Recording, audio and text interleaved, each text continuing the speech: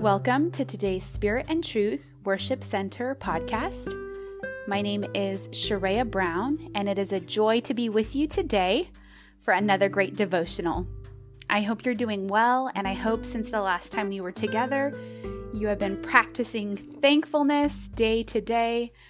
I hope that you've been saying out loud or writing down or thinking on the things that you're thankful for, because there's nothing like reflecting on the goodness of God to lift our spirits and to make our days better and brighter. My title today is Don't Give Up. Don't give up.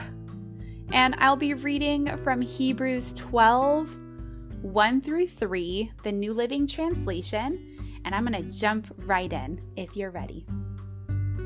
Therefore, since we are surrounded by such a huge crowd of witnesses to the life of faith, let us strip off every weight that slows us down, especially the sin that so easily trips us up.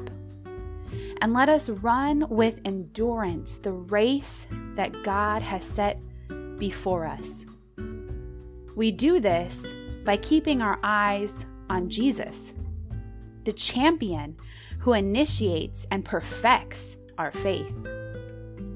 Because of the joy awaiting him, he endured the cross, disregarding its shame. Now he is seated in the place of honor beside God's throne. Think of all the hostility he endured from sinful people. Then you won't become weary and give up. I love this passage of scripture. It's so rich with meaning, and I'm going to be tying in pieces from this passage into my thoughts today. And more than anything, I hope you leave feeling encouraged and uplifted. I hope you know today that you are not alone. I hope you know today that you have everything you need to make it to that finish line if you don't give up. And the finish line that I'm referring to today is making it to heaven. Living the life that God has called us to live so that we finish our race here on earth and we make it to heaven. I have a few things that have been on my heart that I've written down, and I hope it will become tangible tools that you can use when you feel low, when you feel discouraged, when you feel like giving up. And the first one that I want to share with you is don't overcomplicate the gospel. I think so many times we can disqualify ourselves from the race because we make everything very complicated. We start comparing ourselves to others. We start complicating our view of Christ and what it means to be a Christian, and it drifts further and further away from what God has called us to be. So don't make things complicated within your own life. And one way that we can remove complications is by stripping off everything that weighs us down or slows us down, as the verse began with. And it states, especially the sin that so easily trips us up. If there's any sin in your life, we're all human. Sin simply means to miss the mark. So when you have those days that you miss the mark, we need to readjust and don't let it trip us up. We need to strip off anything that we know is holding us back from doing what God is calling us to do. And I think one of the saddest things to me is when others view themselves in a way that takes them out of the will of God, that disqualifies them to finish the race. When it doesn't come from God, it doesn't come from their church family or community. It comes from their inner voice, or it can even come from the enemy, and it removes them from this race. Don't let that happen. The second point I have is do what you know is founded on sound doctrine and in a circle of wise counsel. So connecting with our first point, we can overcomplicate things. Stay rooted in the Word of God. Stay founded in what God's Word is for you day to day. Do the simple things. and that will lead to a great outcome. It's kind of like a diet or nutrition. There are so many different opinions that can overwhelm you, right? Is it the Mediterranean diet? Is it the keto diet? What kind of diet fits my body? I'm this shape, I'm that shape. Oh, that didn't work for me. And so often we become discouraged from having a healthy lifestyle because there's so much information that confuses us. It becomes too complicated. So we just throw it all to the side and we live how we want to live. And I think that this is amazingly mirrored in our spirituality as well.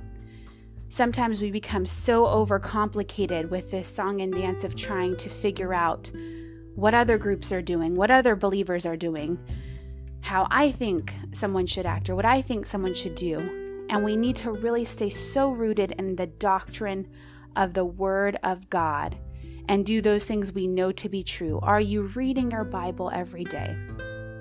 Are you talking to God every day? Are you lifting up your heart in worship to God? Are you staying connected to a church body and wisdom in your church family? Not the wisdom of men, but are you staying connected to your pastor? The Bible talks so much about the need and necessity for community with God, with others. And unfortunately, we live in a time of isolation. And I'm not just referring to the current circumstance of COVID, but in general, we live in a time where technology and many different components and ways of living have just stripped us down to where we can easily drift off by ourselves. We can easily isolate. We can easily stop responding or stop showing up. And we choose to just take a different route. And that is not living the best life that God has called us to live. You were created to be in relationship with God and with others. So stay founded in that. Know that you need to be surrounded by wise counsel of those who are listening to God and those who are doing the same thing you're trying to do to follow after God. I think connected with that is keeping our eyes on Jesus. This verse talks about we're keeping our eyes on the champion who initiates and perfects our faith. There's a beautiful old hymn that says, "Turn your eyes upon Jesus, and the things of this world will grow strangely dim." And I think it's so beautiful of an example. But when we focus on Jesus, everything else that maybe seems sparkly or attractive to us, it starts to dim out a little bit because we see the greatness in following after Jesus and that it's truly the best way to live. I love that it says he's the champion who initiates and perfects our faith. So when you're going through different seasons, you may feel weary, you may feel like God's testing you, or you may feel like others are testing you, the world is testing you, and you know what? You may be right because he's perfecting us. I always take a step back when I'm feeling that feeling of what's going on. This is a lot happening at once. Am I supposed to be learning something during this season? And oftentimes, and almost every time, the answer is yes. There's something we can learn from every season as we're running our race. And Jesus is perfecting our faith. He's perfecting our walk with him. And if I feel like someone is trying my patience or, they're trying my spirit and they're pushing me in a certain way that I know, okay, I want to respond in a negative way, I check myself and I say, you know what? He's perfecting me right now. He's working on a rough edge. And so know that this journey, this race, God is not just letting you run it, but while we run it, he's perfecting us. He's making us better. He's making us more like him. My next hopeful point is to not become distracted. There are so many distractions that can knock us out of the race. So many things can lure us off to the side or distract us for a moment, and then that moment turns into years where we've been off of our course and we're not running the race that God has set before us. So don't allow certain things that come up to distract you, like your career path, like relationships or isolation, like we mentioned earlier, or offenses.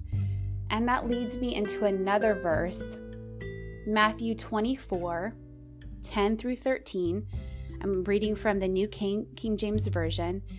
And this verse is talking about the last days. And if you're reading in the news and you're paying attention to all of the things going on in our world today, you know that Jesus is coming soon. And as believers, that shouldn't frighten us. We shouldn't be worried. We should be encouraged because this is the church's moment to shine bright. This is your moment to do all the things God has called you to do. But we need to make sure that we are aware and paying attention to these signs. And we need to make sure we're not distracted or that we don't fall into some of these traps. Matthew 24, it's talking about the last days, and it says that many will be offended. Many will betray one another and hate one another. Many false prophets will rise up and deceive, and lawlessness will abound. The love of many will grow cold. But he who endures, there's that word again, to the end shall be saved. Before I move past this verse, I want to touch on that spirit of offense because I feel like we guard ourselves from so many other obvious vices within the spiritual world. And often this one is so easy to pick up, and the spirit of offense can so easy knock us out of the race. It can so easy take us away from God's presence, from the plan that God has for us. It can take us away from God's people. So be aware of this. The spirit of offense, right, can come into our hearts and we don't even know that we picked it up. So if that trap is near you, stay away from it. Realize that this is a sign of the last days. And I feel like now it's become almost entertainment. Who can be offended the quickest? How many comments of offended people are online? How many times can we complain or critique or find something wrong in a situation or with someone else? That is not the goal of a Christian. The Bible talks about a Christian not being easily offended. And this is a part of us perfecting our faith. This is a part of us perfecting who we are meant to be in Christ. So if you've struggled with that, our first beginning verse talked about, taking off everything that weighs us down. Offense can weigh you down. Then I pray today that we release it. Any hurt, any offense in our life, it's not worth keeping us out of this race that God has set before us. And I'm going to end by focusing on this word, endure. I thought about titling this podcast, Endure, or He Who Endures to the End, She Who Endures to the End. But that word kind of sounds a little cringy. It sounds really intense. To endure something sounds a little painful. And you know what? It is. How many of you know that this life we live will be filled with pain? It's filled with suffering. There's things that we're going to have to go through, and this is part of the human experience. But the beauty is we have a promise. We have a book that gives us the plan for our lives, the Holy Bible, that sets before us this race and lets us know that the finish line will be sweeter than anything that we endure in this life. So the word endure is a verb, and a verb is an action. It's a state of being or an occurrence. It's a choice. You gotta make a move, right? So a verb isn't a nice addition to who you are. It's not a pleasant thought that you have. No, it's a choice and an action that you have to make to push through. The definition is to suffer something painful or difficult patiently. How many of you have been there where you're going through something painful or difficult and you're trying to be patient, but you don't know how much longer you can take it if it continues? You're enduring. You are enduring.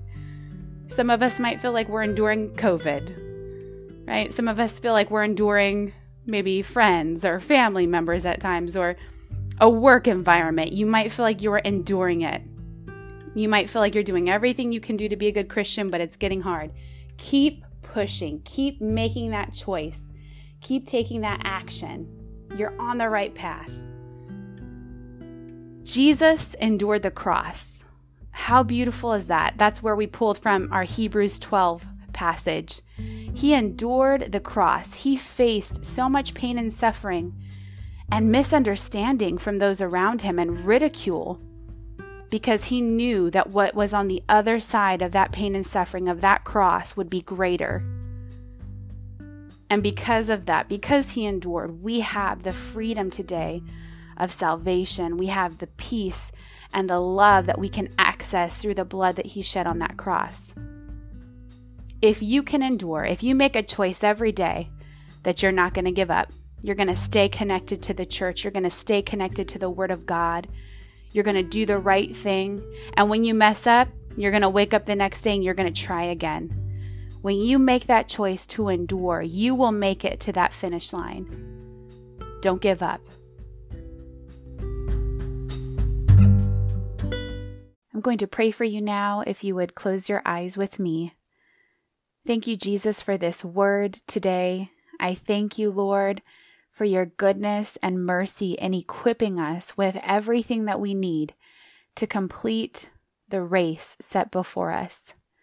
God, I know that we all have different paths and different journeys, but we are one as we press towards the mark of the high calling, as each of us strive every day to make it closer to heaven.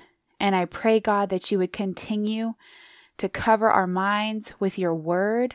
I pray, Lord, that you would help us to keep heaven in mind.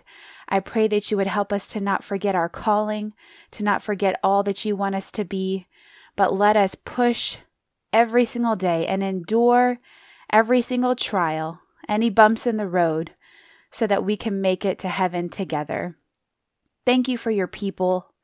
I thank you for what you're doing in their lives, and I pray, God, that you would be with us as we come and go. In Jesus' name I pray. Amen.